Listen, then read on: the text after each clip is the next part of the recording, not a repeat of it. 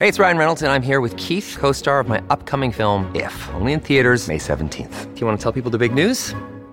All right, I'll do it. Sign up now and you'll get unlimited for $15 a month and 6 months of Paramount Plus Essential Plan on us. MintMobile.com/switch. Upfront payment of $45 equivalent to $15 per month. Unlimited over 40 gigabytes per month. Face lower speeds. Videos at 480p. Active Mint customers by 531.24 get 6 months of Paramount Plus Essential Plan. Auto renews after 6 months. Offer ends May 31st, 2024. Separate Paramount Plus registration required. Terms and conditions apply if rated PG. At Evernorth Health Services, we believe costs shouldn't get in the way of life-changing care, and we're doing everything in our power to make it possible. Behavioral health solutions that also keep your projections at their best? It's possible. Pharmacy benefits that benefit your bottom line? It's possible. Complex specialty care that cares about your ROI? It's possible. Because we're already doing it. All while saving businesses billions. That's Wonder made possible. Learn more at evernorth.com/wonder. Hello, everybody. This is Marshall Poe. I'm the editor of the New Books Network. NBN listeners like to read books and buy them. So we thought we'd tell you that right now, our friends at Princeton University Press are having a remarkable site-wide sale. You can get 50% off books, including ebooks and audiobooks, with the code 50, F-I-F-T-Y, at checkout until May 31. You can save some real money on Princeton University Press books. I encourage you to go there and check it out. Welcome to the New Books Network. I think that maybe Putin's biggest mistake from his own perspective was not going all in 2014 because he had a disunited Ukraine. He would have caught the world by surprise, and he would have had probably a much easier time at it, especially given the fact that it seems as if Russian military modernization after 2008 didn't do very much to change their fighting doctrine. So those extra 8 years of military reform probably would not have done much to move the needle.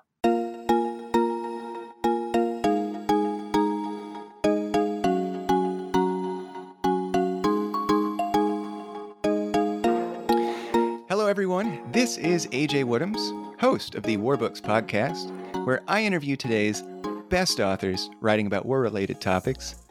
Today, I am really excited to have on the show Samuel Ramani for his new book, Putin's War in Ukraine, Russia's Campaign for Global Counter-Revolution. Samuel teaches politics and international relations at the University of Oxford. He is the author of Russia in Africa and an associate fellow at the Royal United Services Institute. He contributes regularly to Foreign Policy, The Washington Post, the BBC World Service, Al Jazeera, and CNN. Samuel, how are you doing today? Doing very well. How about you? I'm great. And we were just chatting a little bit before we started recording about some of the really interesting Russia-Ukraine books that are out right now. And your book specifically, I thought was great for giving like a whole history of this war and focusing too on some of the more global elements to it, which don't often get talked so much. So thinking about like Syria and the Middle East and Africa and China, I thought that you had some really interesting ideas. So very excited to hear you talk a little bit about them. Maybe first off, could you just start by telling our audience here, what is your book about in your own words? So basically, the book tries to explain why did Putin launch a full-scale invasion of Ukraine instead of a more limited risk but predictable intervention in the Donbass. The second was, why did the Russian military fail so spectacularly in achieving its initial goals which was regime change in Kiev and take over of the vast majority of the country territorially? And also, how did Vladimir Putin manage to survive this catastrophic failure, even in the face of Western sanctions? And also, how has Russia managed to position itself on the world stage, even though it's largely isolated from the West? How resilient and how durable are its partnerships in the post-Soviet space and also in the collective non-West, like China, India, Iran? That's really what the book seeks to cover. So the majority of the book's content really focuses on the period from the first mobilization in the spring of 2021 onto the second mobilization, followed by the invasion itself and then the war. But there are also a few chapters at the beginning which deal with some of the formative and critical developments that led up to this point. So events like the 2004 Orange Revolution in Ukraine, that it created Putin's fear of liberal democracy and popular revolutions in Ukraine that later built into the Euromaidan revolution, and also unrelated developments like the Arab Spring, the Syrian civil war, and things, the NATO expansion, things that kind of shaped Putin's anti-Western thinking. So it really describes what happened in Putin's Russia to make this war possible, and then granular analysis of how the wars unfolded over the first year of its duration. Yeah, and the subtitle of your book really caught my eye. So, the campaign for global counter-revolution. I feel like that's like a very, I don't know, that sounds scary a little bit, but explain what you mean by that title. Like, what is global counter-revolution? So basically, one of my arguments, one of my key contentions in this book is that this is not just a war in Ukraine. This is not just a war to recapture the former Soviet Union and reconstitute Russian greatness in a territorial sense. Putin's war in Ukraine is also a war against the liberal international order and also against liberal democracy more broadly. So counter-revolution means overturning the outcomes of democratic popular uprisings and popular revolutions. So it's about autocracy promotion, and it's about undermining the impact of these episodes of popular unrest. And I think a core reason why Vladimir Putin invaded Ukraine in February 2022 and sought to overthrow Vladimir Zelensky was because Zelensky was a product of the 2014 Euromaidan revolution. And he was representative of a democratic experiment that was underway in Ukraine that could create an alternative model of governance for post-Soviet states to what was being offered inside Russia with Putin's Russia. So an alternative, successful, democratic model. And this is something that was quite alarming and scary for Vladimir Putin, and something that he could not tolerate on his doorstep. So it's something that he had to overturn and had to change and had to prevent. And when you look at the entire history of Putin's Russia, you see a consistent trend of escalating responses to popular unrest and popular revolutions, even when Putin's regime has appeared to be getting more and more authoritarian, more and more secure. So in the early 2000s, the bulldozer revolution in Serbia, the Rose Revolution in Georgia, the 2004 revolution in Ukraine were greeted with frustration, but little more than rhetorical criticisms and small-scale election meddling. Then we started seeing Vladimir Putin seek to undo the impacts of those revolutions through invading South Ossetia in Georgia in 2008, which threatened the Saakashvili government's hold on key parts of its territory, and then engaging in various forms of economic warfare against Yushchenko's Ukraine in the hopes of undoing the Orange Revolution. And then we saw the Arab Spring come in, and the 2012 protests in Moscow and Bolotnaya Square make him even more fearful of these episodes of unrest, followed by the revolution in Euromaidan in Ukraine, which led to the invasion of Crimea and Donbass, and then the revolution in Syria, which led to Russia sending fighter jets alongside Iranian forces to help keep Bashar al-Assad in power. And then finally, the 2020 unrest in Belarus, where Russia did use a variety of tactics to prop up Alexander Lukashenko and prevent the demise of his closest ally and his near neighbor, autocrat, who was kind of following a similar model of governance. So as you can see, over the course of 20 years, you see a consistent thread of opposition to popular unrest and popular revolutions, and also drastic escalation in means of resisting them, from criticizing them to delegitimizing them to limited military interventions to full-scale invasions like we're seeing now in Ukraine. And finally, it's interesting because I think the counter-revolution represents Russia's conservative values, Russia's illiberal values, and it's a way of uniting the Russian people around a common set of ideas and creating a new contemporary Russian foreign policy identity. Because after the collapse of communism, after the collapse of the Soviet Union's superpower status, Russia was left rudderless. It didn't really have a sense of purpose as a country. It really didn't know what it stood for on the world stage. Was it a part of the West? Was it a part of the East? Was it something else entirely? Was it a different Orthodox civilization? It didn't really know who it was, and it was often quoted in the 1990s that even our subregions, like the Chechens, and the republics that we ruled over, like the Kazakhs, have a clearer sense of who they are than we do. And counter-revolution, opposing popular uprisings, opposing liberal democracy, opposing these liberal values, allowed Vladimir Putin to unite large swathes of the Russian people around anti-Westernism, illiberalism, and his variant of conservatism. And that, I think, is crucial for his regime security and also for convincing the Russians that they have a place in the world and something that they're standing for on the world stage. And finally, there's a long history here. This narrative of popular revolutions being fake, how popular revolutions being conduits or vehicles for the expansion of malign and nefarious Western influence, are very, very similar to the narratives that Russians have been hearing for about 50 or 60 years. From the 1953 unrest in East Germany to the 1956 unrest in Hungary, 1968 in Czechoslovakia, 1993 constitutional crisis in Russia, revolutions and protests were equated with fascism. They were equated with Nazi infiltration. When the Soviets went into Hungary, they thought they were told, the Soviet troops were told they were fighting Nazis in Hungary. Just like the same way the current Russian troops are being told that they're fighting Nazis inside Ukraine. And this image of of Western-backed instability and revolutions being a conduit or a vehicle for values that are alien to Russia's is something that can resonate from people who grew up under Putin's Russia or to people who grew up in the Second World War.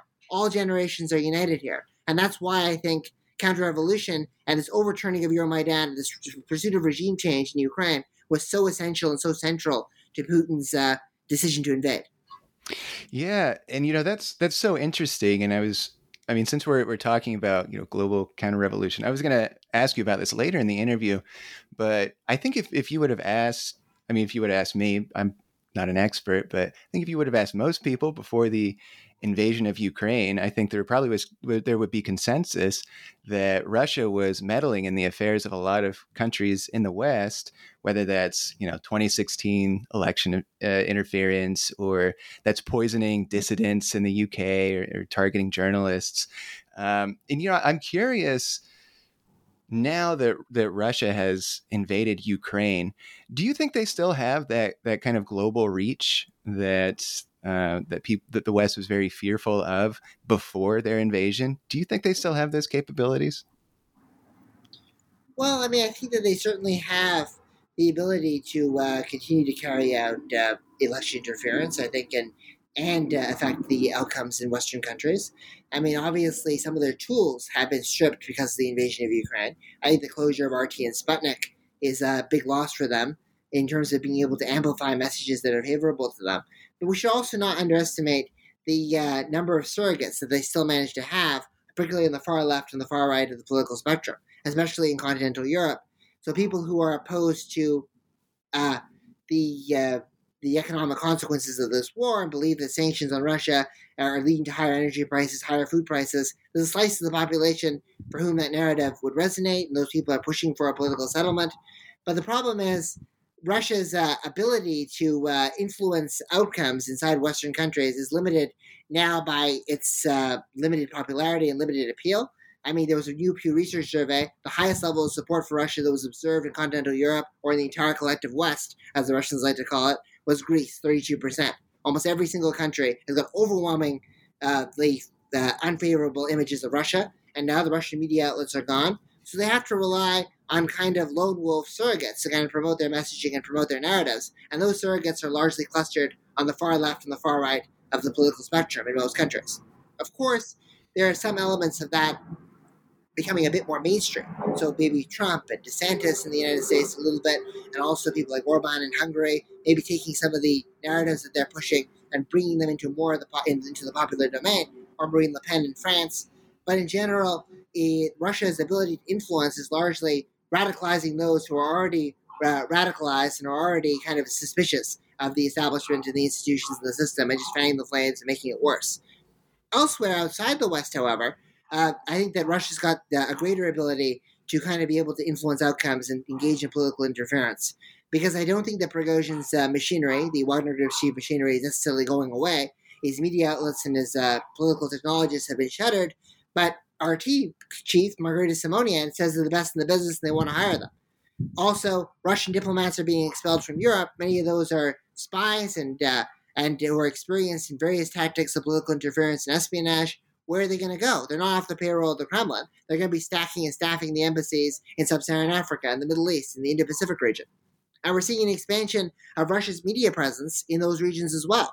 Everywhere from RT landing in South Africa or in Serbia, or Sputnik Francophone channels gaining massive ground in West Africa, from Tunisia, crowding on French outlets, and also Chinese outlets reinforcing Russian disinformation in places where Russia can't reach. I think that Russia's information warfare, their ability to meddle in other countries' affairs, promote autocracy in the global south, is alive and well, and maybe even stronger as a result of this war. So as you can see, it's a mixed picture. I mean, I think that they're able to more effectively radicalize the extremes in the West, but not necessarily the mainstream opinion. But in the global South, they're able to run riot, and I think they are a serious threat to anybody who believes in liberal democracy. Yeah, and I think one thing that I found was interesting this week, thinking about Prigozhin, is as we're recording this week, there was a video of him that came out where he's like, all right, Wagner mercenaries, like, we're pulling out of Ukraine and we're going to Africa. And I'm like, what? Like, I didn't realize that Africa was so strategically important to Russia. As somebody who's written a book about, Russia in Africa, talk a little bit about that importance that in the global South, as you call it, that Russia is putting on that region. So yeah, it's great that we talk about this right now, because next week is going to be the Russia-Africa Summit in St. Petersburg, where Russia is expecting dozens of African leaders to be in attendance, and hoping that the aftermath of the scrapping the Black Sea grain export deal and effectively taking measures to starve the poorest people in Africa is not going to lead to African countries turning on Russia. And oddly enough, so far that hasn't seemed to happen. Nobody even is talking very much. But yeah, it's interesting that Yevgeny Prigozhin would be trying to beef up and strengthen Wagner's presence in Africa, because he knows that Wagner is indispensable over there for Russia's influence and its operations. This can't easily be dislodged. Their forces are guarding Libya's vital oil ports. They're guarding the main gold mines in Sudan. They're serving as bodyguards for the president of Central African Republic. They're fighting in shared military bases in Mali against counterterrorism. And you can't change those personnel overnight without severely disrupting counterterrorism operations and risking oil and gold and other vital mineral reserves that bring hard currency to the Kremlin falling into hostile hands. So Prigozhin is fairly smug about his position in Africa and fairly confident that he's going to be able to continue to exert influence. And I think he's going to still try to market his services to other countries as well. We've already been seeing the Russians try to market their services more aggressively in coastal West Africa and also some of the countries surrounding Central African Republic, particularly both Congos, Cameroon. How far they'll be able to go, given now the doubts about Wagner and the Russian state having this falling out, it's unclear. But they're definitely going to be trying to have an interest over there. And the reason why Putin needs to tolerate Prigozhin in Africa, and Africa is important for him, is several-fold. First of all, is a practical consideration. Obviously, Russia is shorn of its Western partners, and it needs to really rebalance its foreign policy towards the non-West. One of the stated goals of the Russian invasion of Ukraine, if you listen to Dmitry Medvedev or Sergei Lavrov or any of the leading Russian officials, is that we're trying to create a more equitable global order. We're trying to create a multipolar world order. And multipolarity means embracing the other poles of the international system that are not the United States and Europe. So embracing China, India, Africa, Brazil, the Persian Gulf monarchies, Iran. You get the picture, right? A various range of regional and great and aspiring great powers in the collective non-West that Russia needs to strengthen its partnerships with. The second thing, obviously, is that Africa remains a fairly lucrative, if small, market for some of the extractives that Russia can invest in. Like, Russian mining companies have considerable presences there. So everything from Rosatom nuclear energy to El Rosa Diamond, Rusal for bauxite and aluminum. Then also, of course, the energy companies like Gazprom and Lukoil and others. And also, Russia's traditionally been the largest arms supplier to Africa, though that may be called into question because of doubts about the efficacy of Russian military technology and the tighter secondary sanctions risks that we're seeing. So that's why Egypt, for example, didn't buy the Su-35s, and Iran had to purchase them, and they're still working all that out. And the third thing, obviously, is symbolic for Russia, because the Soviet Union had a history of superpower status in Africa. Africa was the flagship theater of their decolonization, their resistance to imperialism, and Russia frames its current influence in Africa in exactly the same terms. Like, it is fighting Western neocolonialism. It's fighting French neocolonialism in West Africa, claiming the French are not fighting terrorists, they're just seizing mines, right? They're fighting American interference. And backing people like Assimi Goïta is like the same way the Soviet Union tried to make overtures towards African liberation heroes like Kwame Nkrumah in Ghana, right? Goïta is the military junta dictator in Mali, for those who are not following this so closely. So as you can see, that Africa was an integral part of the Soviet Union's image as a anti-imperial, anti-Western power, and superpower status there was important for that. And now, as Russia sees itself as the inheritor of many of the elements of Soviet greatness, without the Marxist-Leninist ideology, but still the image of greatness and superpower status that it wants to inherit, it sees influence in Africa as a natural continuity. So it's about status, it's about extractives, and it's about multipolarity. Yeah, well, thinking about Putin's goal to reclaim the same kind of influence that the Soviet Union had, maybe let's talk about a big question from your book, which could be a hard question maybe to answer because you have taken several hundred pages to write about it. But why do you think that that Putin opted for a full-scale invasion of Ukraine rather than just continuing his small-scale intervention in the Donbass? Well, there were several calculations that were at play over here. I think the first was underestimation of both Ukrainian and Western resolve. So he was being basically reading the Kool-Aid and taking it all in. He basically was believing that the large portions of the Ukrainian population, especially those who were ethnic Russian or even Russian language speakers, not even ethnically Russians, would turn and support Russia and greet Russia as liberators. So the narrative for 8 years leading up to the 2022 invasion, so after Euromaidan, was that the government in Kiev was illegally installed. It was legally installed by the United States, and it was radicalized and it was extremist. Right? It was dominated and effectively Zelensky was being held hostage by Nazi and fascist battalions, and those Nazi battalions and fascist battalions and Zelensky, by extension, were inherently Russophobic and were trying to extinguish Russian culture, Russian language, and the Russian ethnicity from Ukraine, to the point in which they came up with this idea that ethnic Russians in Donbass were actually being victims of genocide. And while this seems like an alternate reality, it's something that was repeated in the Russian media day in and day out for 8 years, and it seemed to infiltrate the views of some of Putin's closest advisors, like the hawkish national security advisor Nikolai Patrushev, or the head of the FSB, Alexander Bortnikov, or Dmitry Medvedev, or many of these other figures who he was listening to in the days and months leading up to the invasion almost exclusively because he was hiding his plans from everyone else. So this groupthink really, I think, influenced Vladimir Putin to believe that large numbers of Ukrainians would be on side. At the very least, he would have the support of the second largest political party inside Ukraine, which is Viktor Medvedchuk's opposition bloc. And at most, he would have grassroots local resistance that he'd be able to tap in on and be able to move forward. Of course, this was a contradiction of modern history, because Russia had exactly the same set of assumptions in 2014 and 2015, and they were so confident in those assumptions that they didn't even declare war.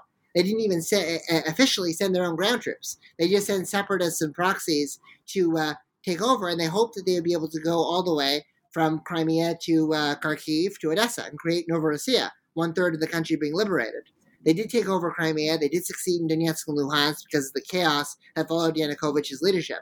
But as soon as Ukraine, even when it lacked NATO-class weaponry, even when it was demoralized by years of underfunding of its military under Yanukovych, and was divided as a society, was able to even create some kind of resistance, Russia was unable to advance. And those ethnic Russians and those Russian speakers fought on the side of the Ukrainians, not on the side of Russia.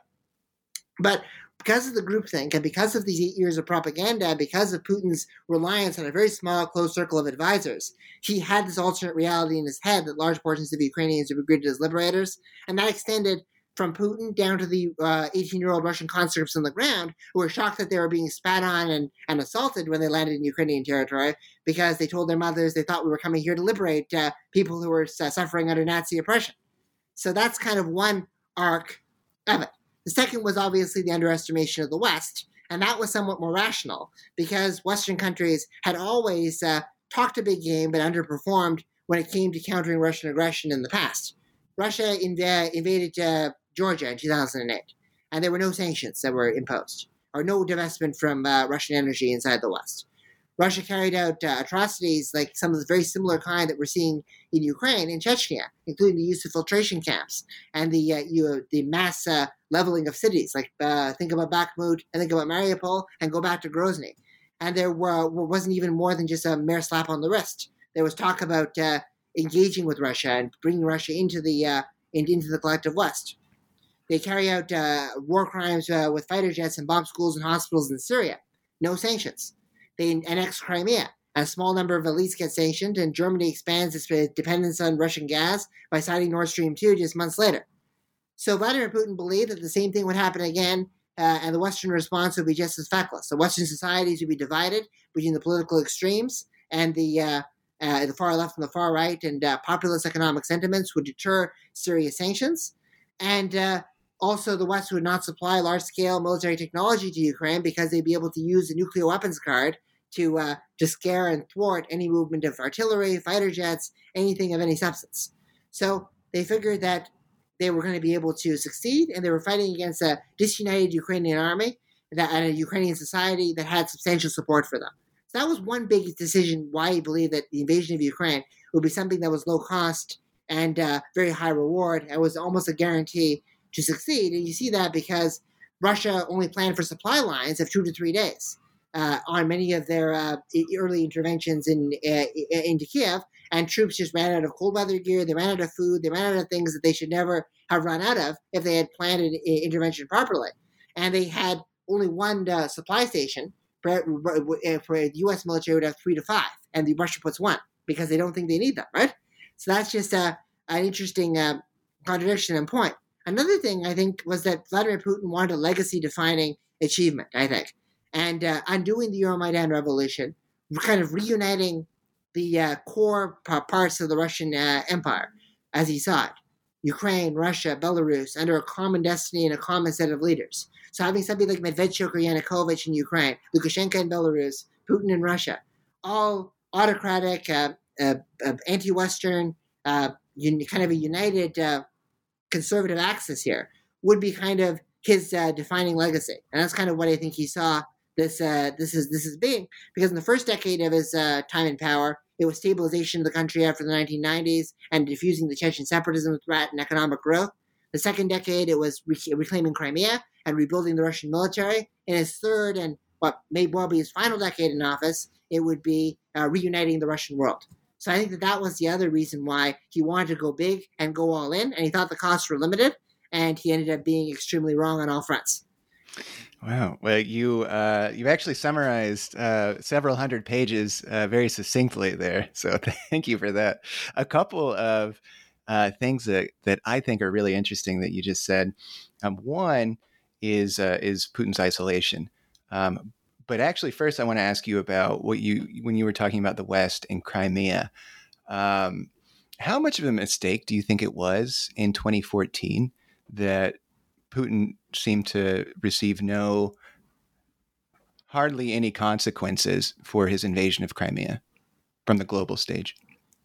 Well, I think that was very significant, I think, and it really kind of created a bit of a false picture of what might happen later on. And there was only one military columnist, Mikhail Koryanok, the retired colonel, who wrote an article in Russkaya Gazeta who warned that the West would be much more supportive of Ukraine this time around because Ukraine had been integrated much more into NATO structures from drills in the Sea of Azov and the Black Sea than it was then.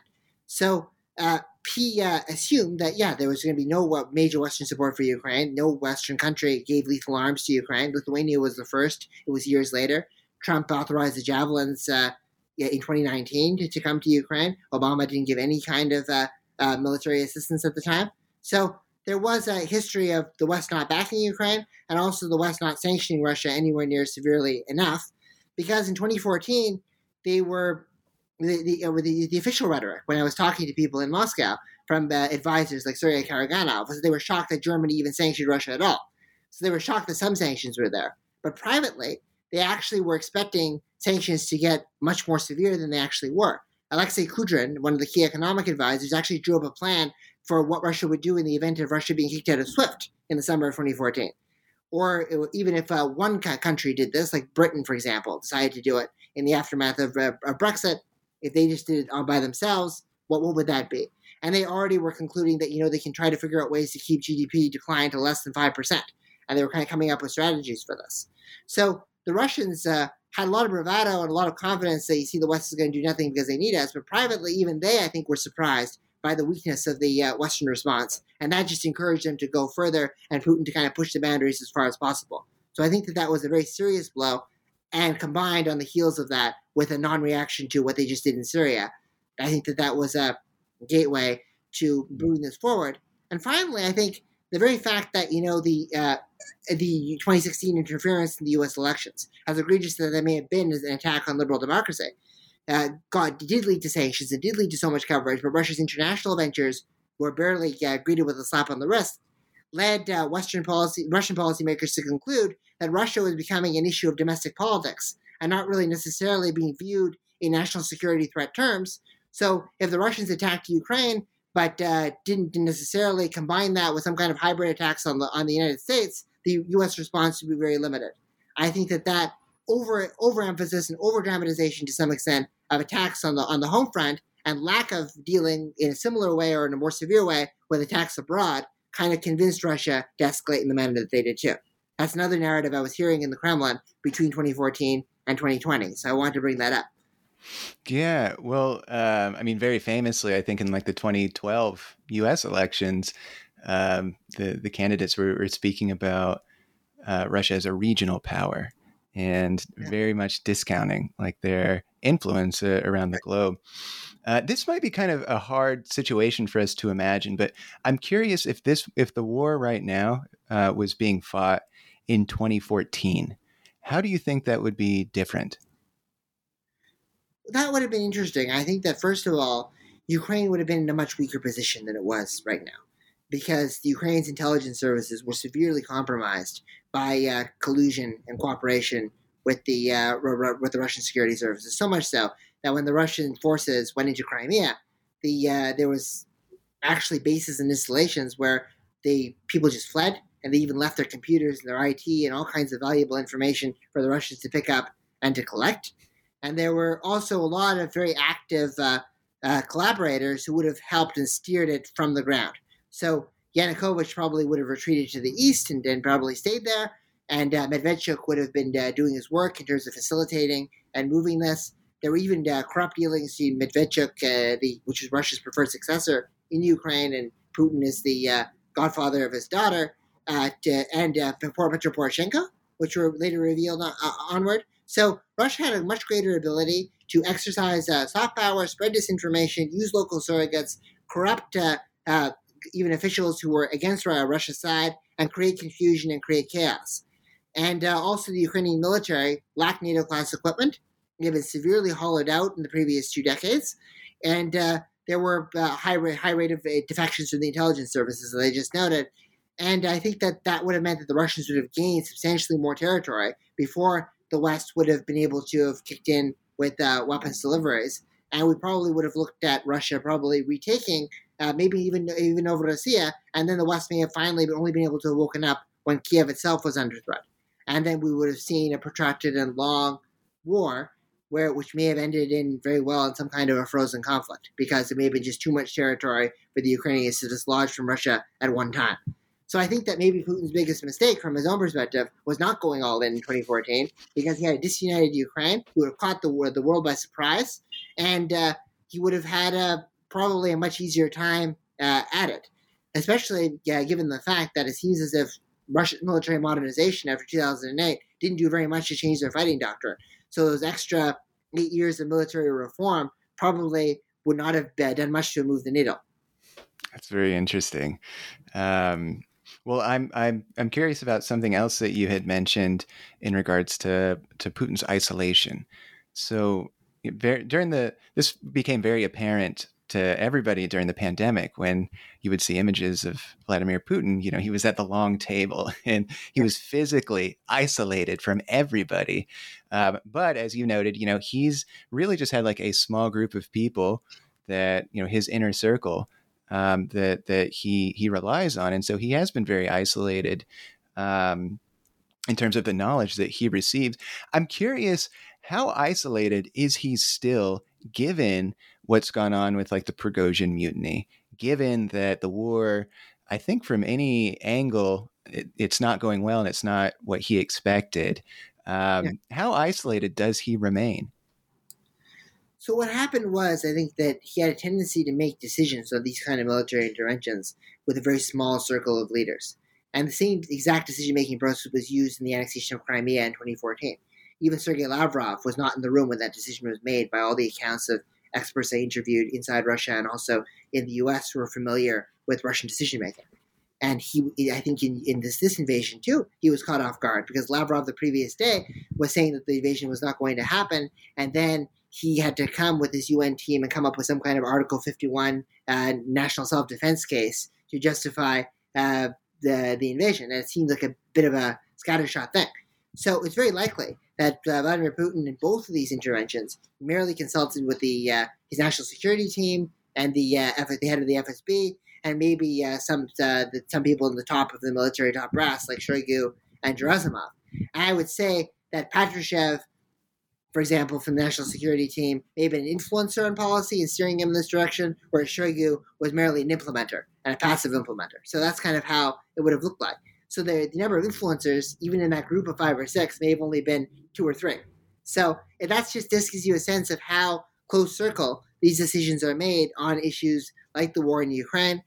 I don't think that necessarily extends, though, to every single issue. I think that's an important thing to keep in mind. One of the things I know, for example, in Russia and Africa, in the other book, is a striking degree to which decision-making there is actually coming from the bottom up.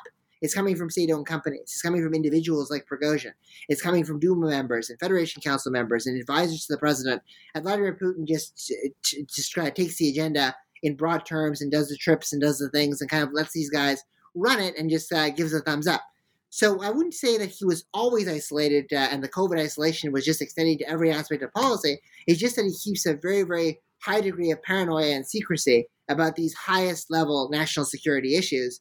And he wants to use these issues maybe to kind of unite the bureaucracy, pit people against each other. Maybe that's probably why he's doing that, because it doesn't seem to make much operational sense not to get as wide a range of opinions as possible on the same thing.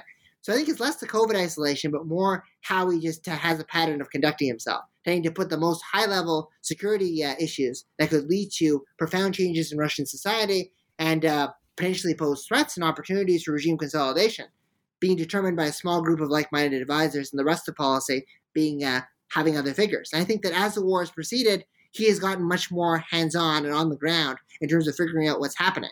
There's lots of reports, for example, that Vladimir Putin talks regularly to generals and even levels below general to military figures to find out what's happening on the front lines without Shoigu and Gerasimov's consent. He's actively involved, of course, in the regular rotations that we're seeing in the southern, central, and other military districts and personnel changes that we keep seeing on the ground because he's frustrated with how they're performing and he keeps trying to reassign them. And he's outsourced large amounts of domestic policy, I think especially economic policy, to his prime minister, Mikhail Mishustin. So he's capable of delegation. He's capable of consultation. It's not about a state of mind. It's just about how he wants to micromanage and also is a bit paranoid when he's handling these very, very high-level security issues and high-risk interventions and ventures. Yeah, well, thinking about his kind of close circle of advisors and thinking about Shoigu and Gerasimov and the Prigozhin mutiny, which was very directed at their failures, not Putin's failures, at their failures. I'm curious how they obviously remain in their jobs and they obviously remain in Putin's circle. How important are both of them individually to Putin? And I guess, how is Putin receiving the criticism against them and what actions does he take in response to that? So it was interesting because Prigozhin's speech, which I think is very, very important to understand the mutiny, even more important than some of the gesticulations that he did before, like talking about how the Russian defense minister were attacking his forces. That speech is very revealing of what his grievances towards the Russian military leadership were. And his argument was basically that Sergei Shoigu was corrupt. He was kind of pursuing his own ambitions and basically effectively squandering Russia's military resources and reforms to probably enrich himself. And also he was working in conjunction with oligarchs whose sole purpose was to plunder Ukraine, right? And Putin was kind of seen as a figure who was incompetent and unable to deal with or manage what the people underneath them were doing. like Shoigu and the oligarchs were planning all this, and they were able to pull wool over his eyes, deceive him, and Putin didn't stop it. So Putin was deceived into believing that the people of Donbass were experiencing genocide, that NATO was about to expand onto Russia's borders, and that Ukraine was going to be used as a launch pad to attack Russia itself, all these type of things. So Prigozhin's and the Wagner Group mutiny was, yes, first and foremost, aimed at changing the Russian military leadership. And I have doubts as to whether he actually intended to overthrow Vladimir Putin on the day, or rather try to get to the gates of Moscow and blackmail Putin almost into firing these figures and replacing them with people like the disappeared general Sergei Surovikin or Teplinsky, who was rumored to replace Gerasimov, and then that rumor died down, and people like that. So, but also he was taking a direct aim at Putin's leadership and also Putin's ability to manage his subordinates. And I think that may have been why that was a real red line for him, right? And in terms of the future inside Putin's inner circle, more so than some of the other dramatics that he had carried out before, like standing in front of the corpses and crying about munitions and accusing the defense ministry of treason and other stuff that he had done, because he was attacking Putin himself there. I think that's an important thing to bring up. I think that with regards to Shoigu and Gerasimov, I think that Shoigu is been long-term position in the role. He's been there since 2012. He's did manage the interventions in Ukraine and also Syria to some degree, though I think the actual credit for the successes were probably the generals on the ground, like Dvornikov and to some extent largely Sergei Surovikin, and their coordination with Assad, Iran, and Hezbollah. He was largely just overseeing personnel and equipment and things like that. He's an minister of emergencies before that. He doesn't have a military background. He's not especially respected by the military top brass, by veterans, by the FSB, or by, for that matter, Putin. But he's somebody who runs the military in administratively efficient enough way, and even if he's not strategically sound, and even though he's got corruption and vulnerabilities, he's not going to have ambitions to replace Putin and try to overthrow him and try to disrupt the apple cart and disrupt the system. By keeping Shoigu in power, the military is effectively, quote, coup-proofed. So that's probably why I think that Shoigu has stayed in place and Shoigu is unlikely to be removed in the near future. Gerasimov is a slightly different kettle of fish, because Gerasimov actually was a contributor to Russia's military doctrines and military reforms. There's two figures, right? There's Serdyukov, the first defense minister before Shoigu, who was seen as too much willing to challenge authority, which is why Shoigu, who was more pliable, was put in. And Gerasimov, who came up with their hybrid war doctrine. So their doctrine of, cyber warfare, their doctrine of using proxies and surrogates, information warfare. And that doctrine has proven to be ineffective in Ukraine because they couldn't influence Ukrainian public opinion to be pro-Russian. They haven't carried out any meaningful cyber attacks. And their ability to use proxies and surrogates like the Luhansk and Donetsk militias or Chechen Kadarovцы have been marred by chaos and infighting and a lot of problems. But Gerasimov is the antidote at this point to the ultranationalists who are posing a threat to his regime. Surovikin was clearly demoted and replaced by him to be running the forces in Ukraine. So I don't think that Putin for the near future will dismiss him, because doing so would be kind of acknowledging that the ultranationalists were right and would give them some oxygen.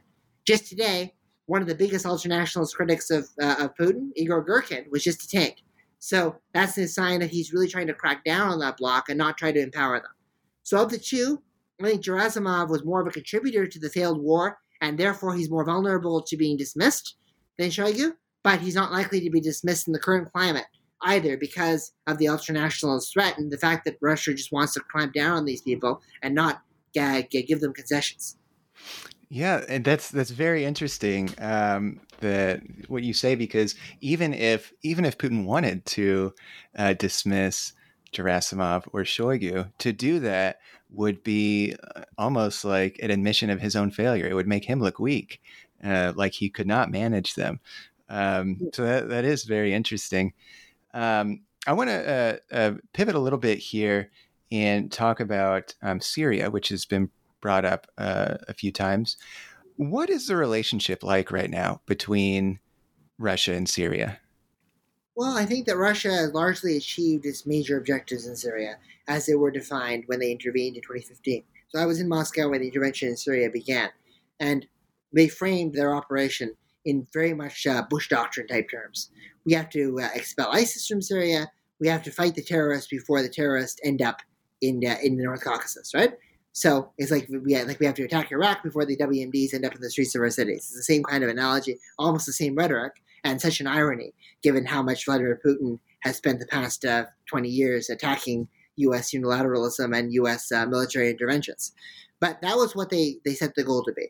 Obviously, they played a relatively minimal role in the actual defeat of ISIS because 92 to 94% of their strikes were targeted and focused on various Syrian opposition groups and also some affiliated to al-Qaeda like Jabhat al-Nusra, but also many who were just grassroots opposition groups.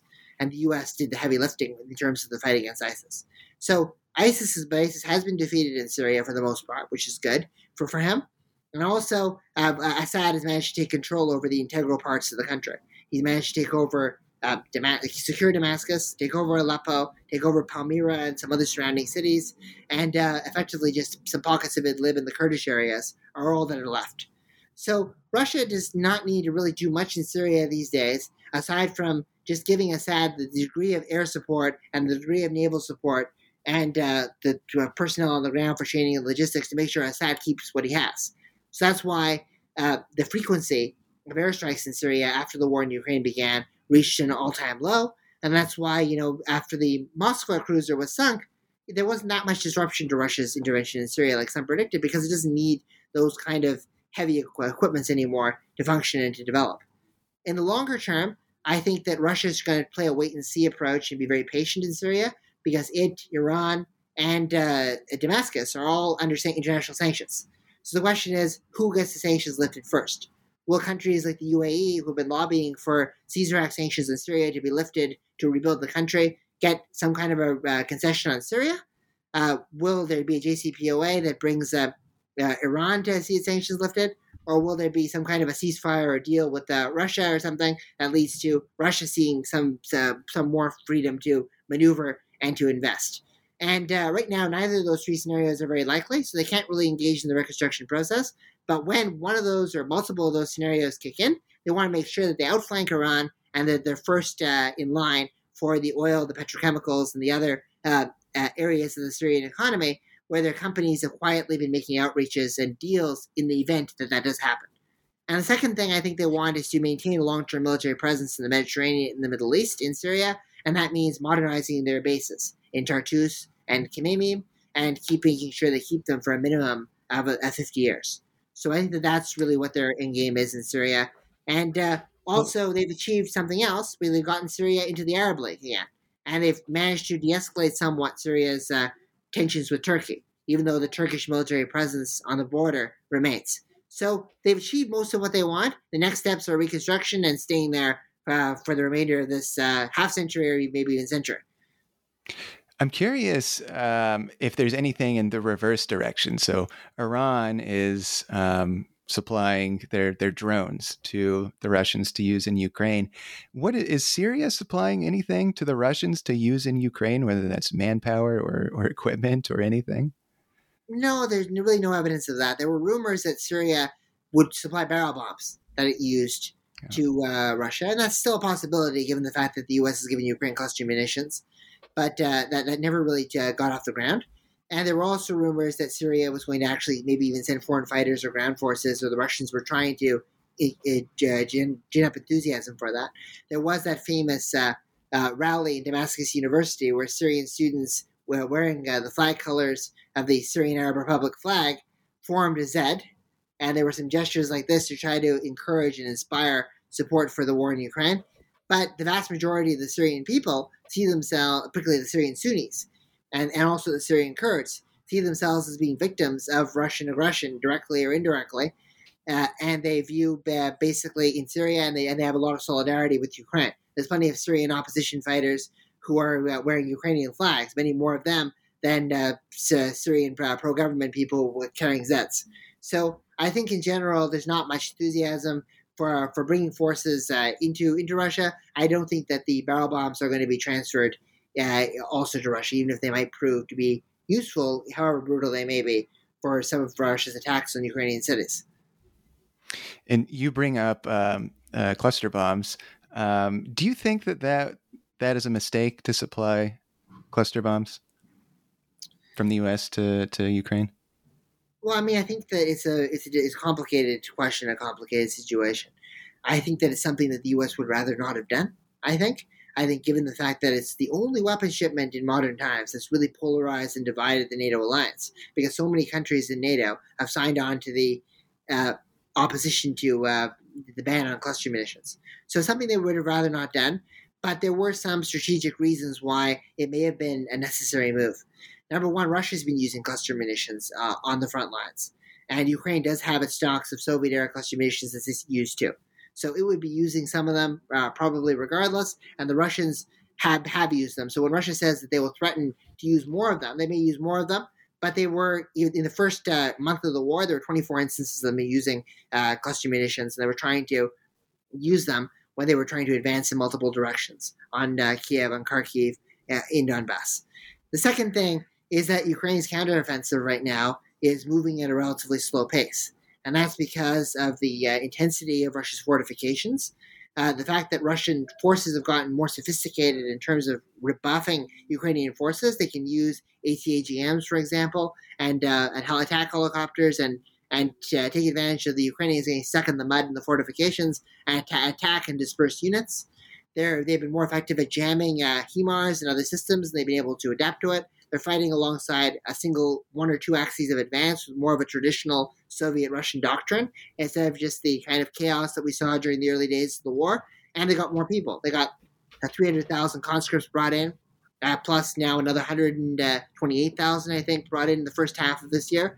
So they don't have the manpower shortages that they had before. Even with Wagner out of the table, Wagner are offensive units, they're not defensive units.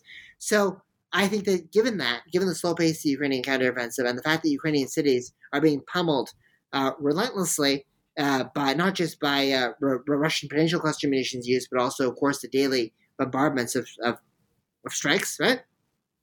And of Iranian drones, as you just mentioned before. And I think that this is just something that gives Ukraine another small step towards leveling the playing field. Of course, it's not what the Ukrainians really want, which is aviation and F-16s and ATACMS, long-range missiles. Though whether Russia can jam those like the way they've done with HIMARS, that's a question. But jets are what they really want. But this is just another thing that could help them in a small way at this difficult time in their counteroffensive. Yeah. Well, thinking a little bit about the future, the conclusion of your book, it is subtitled Russia in 2023, a year of implosion with a question mark. Yeah. Explain that. So, well, I think that there's many ways in which Russia could implode in 2023. I think that it's we almost already saw an example of it just on display last month. If the Prigozhin coup had not necessarily succeeded, but also not failed, substantial parts of the Rosgvardia and the Russian military and Russian regional governors followed the path of Rostov and handed over to support to Prigozhin, and people like Surovikin worked on his side, we could have been seeing something resembling what we're seeing play out in Sudan right now, a clash between the National Army and a powerful paramilitary force, a civil war occurring in the face of an interstate war. And that would have been something that could have led to a complete destabilization of Russia and its power circles. And the threat of ultranationalists inside Russia to the Kremlin as the war continues to go badly is certainly something that is a major concern. We're seeing the Russian economy hold up much more resiliently than expected, in part because they've been able to sanctions-proof themselves over the past decade. They've been able to redirect a lot of the raw material supplies to the collective non-West. They've also been able to get semiconductors and other tech products from countries like China, Turkey, the UAE. But this is when I was saying implosion, I was thinking about a scenario where a perfect storm happens. The economic sanctions really start beginning to bite stronger than before, and Russia engages in reckless moves like potentially attacking Zaporizhzhia nuclear plant or blockading the Black Sea grain deal, which they've already done, or even experiments with tactical nuclear weapons, at least to the world isolating them. And then clashes break out internally between the ultranationalists who are dissatisfied with the Russian military and the Russian military, and you see some kind of a mix of this Soviet Civil War, 1917, and the 1990s economic crash all happen at once. And that potentially leads to the worst-case scenario for Russia, a destabilization of central authority, a failed state, the regions breaking off. I mean, so I don't think that's a likely scenario, but I just wanted to raise the question in the specter because it's ironic that Russia wanted to destroy Ukraine and wanted to disunite Ukraine, to wipe it off the map, and create a failed state in Ukraine, even if it didn't succeed militarily. And all it's done after 1 year of war, year and a half of war, is risk creating a failed state in Russia. It's more likely there's going to be a failed state and chaos in Russia than there is to see Ukraine being wiped off, which is an irony from Putin's perspective. Well, I know you said it's not likely, but if you were to put a percentage on it, if you can, like what is the percentage likeliness that Russia sees an implosion in 2023, you think? Along the lines that I was just describing, with many of those facets, probably between 5 and 10%. So I would rate it relatively low. I think that the swift defeat of the Prigozhin coup, Prigozhin returning to Belarus, will probably discourage somebody else from doing that in the very near future, but not in the longer-term future, because Putin was also exposed to be internationally isolated. I mean, only Cuba, North Korea, and Venezuela came out in support of him, and all three of those came out in support of him after Prigozhin went to Belarus. China said nothing. Iran didn't take his side. There were lots of weaknesses, and also, even though many people were making bland statements for unity, there certainly was not a pro-Putin mobilization.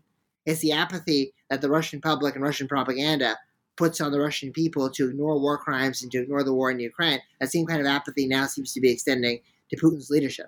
There isn't the kind of mobilization like we saw against the Orange Revolution, pro-Putin nationalism coming from groups like Nashi and young people and students kind of joining that. That doesn't exist anymore. So I think that Putin has got serious vulnerabilities to an internal challenge, and there are a lot of potential, depending on Russia's actions, for Russia to become more isolated and to have economic shocks. But I also think that with the Prigozhin mutiny being diffused, with the non-West largely standing behind Russia in some way, shape, or form, he's probably the worst-case scenario is most likely going to be averted. Well, you mentioned the grain embargo, and so like this week, as we're recording, Russia has put a blockade on Ukraine. I believe Ukraine, in response, put a naval blockade on Russia. How significant is what's developing the naval situation? How significant is that right now? So the Black Sea grain deals collapse is something that was wanted by Prigozhin. It was wanted by other hardliners who don't want any kind of diplomacy with Ukraine, and also who believe that the grain and fertilizer from Russia was being sanctioned or was not being allowed to enter international markets in a free and fair way. So they saw the deal as inequitable and unjust. So I think from a lot of nationalists at home will greet this as a positive and belated move that was necessary to undertake. I think that was the primary impetus behind Putin's decision to suspend the grain deal this time instead of just doing the 60-day extension and expressing dissatisfaction like he was doing the previous few times. Also, the Ukrainian strike on the Crimean Bridge, which happened right at the same time, and more Ukrainian drone strikes on Crimea itself, gave Russia a segue to and a pretext to leave, because it was saying that Ukraine was threatening Black Sea shipping and Black Sea security and especially militarizing the Black Sea. So we have to treat all goods, whether they be grain, as the equivalent of arms caches or the equivalent of military components coming out. So that those incidents also gave Putin a way out. And finally, I think the other thing that gave Putin a way out was the recent decline in relations between Russia and Turkey. Russia and Turkey releasing the Azov battalion members who were traded from Medvedchuk ahead of schedule. They're supposed to stay in Turkey till the end of the war. They were released to return. Turkey is supporting the Ukraine's fast-track accession to NATO. And Turkey continuing to expand drone and even to some extent greenlighting the cluster munition shipments to Ukraine, as well as Turkey's refusal to withdraw from northern Syria, which was a command from Assad. All these things happening at once, and the anti-Turkish campaign that was being fired up in the Russian media, where basically they were trying to talk about how Turkey is in a position of weakness, that Erdogan is needed Putin's help in 2016 after the coup because he was alienated from the West. Those kind of I think that given the fact that Turkey was the key guarantor of this and the relationship is under strain right now, I think Vladimir Putin also felt it would be okay to get out and to leave. The question is what comes next. Obviously, leaving the grain deal in the long term is going to be bad for Russia's image in the global south, even if African leaders are keeping mysteriously quiet about this. And having the image of starving the world is certainly not a good one when you're dependent on the global south. So that's something that needs to get resolved. Also, Russia doesn't have the ability to blockade the Black Sea anymore. I mean, they've lost the Moskva. And also too many of their naval carriers are vulnerable to Ukrainian Neptune missiles as well as Western-made anti-ship missiles that have come in since the Moscow sinking. So I think that Russia lacks that. Russia's only recourse right now is to stall inspections wherever the grain is still coming out, and also to bomb and attack Ukrainian port infrastructure with Shahed drones and with and also with cruise missiles and other strikes. And we're seeing that happening in Odessa on a day-to-day basis.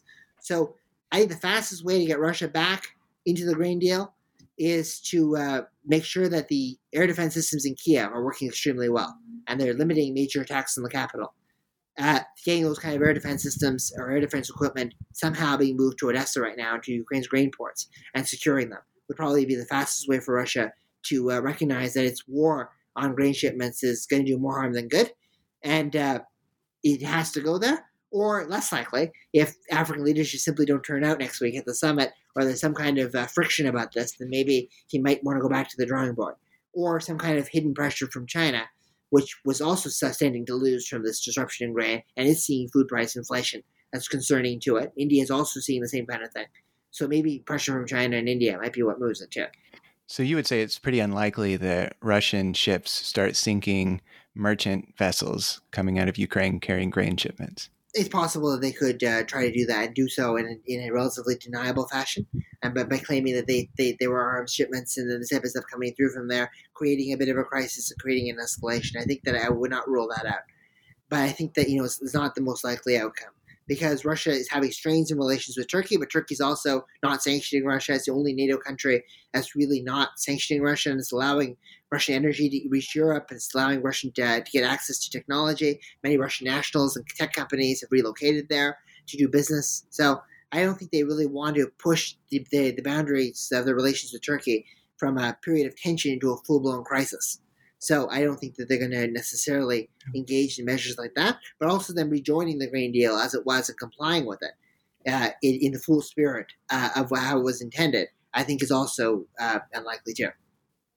So it's going to be an intense back and forth here, whether we wait and see what happens. Well, Samuel, this has been a terrific interview. You've given such thoughtful answers to my questions. One last question I've got for you here is, what are you hoping that readers take away from your book? Well, I'm thinking that people should really place the Ukraine war into its global context. I think that the point that you made at the very start, I think, was very important. It's important to recognize that this war in Ukraine is not just about poking the nose of the West or poking the nose of NATO or trying to just recapture the Soviet Union for the sake of recapturing it. It's also about recreating an identity inside Russia that's conservative and liberal. It's about uniting the Russian people, and it's about presenting Russia as some kind of a vanguard inside the multipolar world order. So it's about Russia's vision of a world order, Russia's aversion to liberal democracy and willingness to resist it, and Russia's desire to construct an identity at home.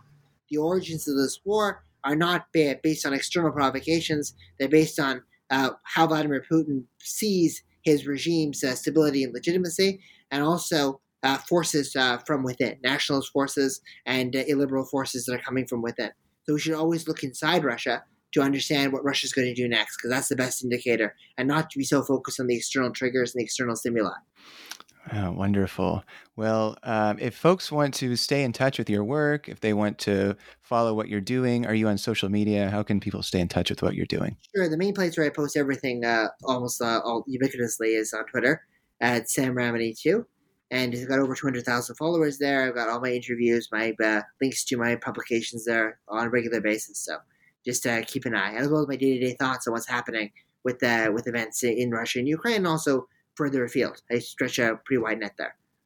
Would you say a Twitter implosion is more likely than a Russia implosion? Sadly, I think yes. Yeah, right now, yeah. It's every week. You wonder what he's going to come up with next, right? Yeah. Well, Samuel Ramani, Putin's war in Ukraine, Russia's campaign for a global counter-revolution. Go buy a copy. Go check it out from your library. Some really great information in here. And Samuel, again, thank you so much for your time. Pleasure. Thank you so much, AJ.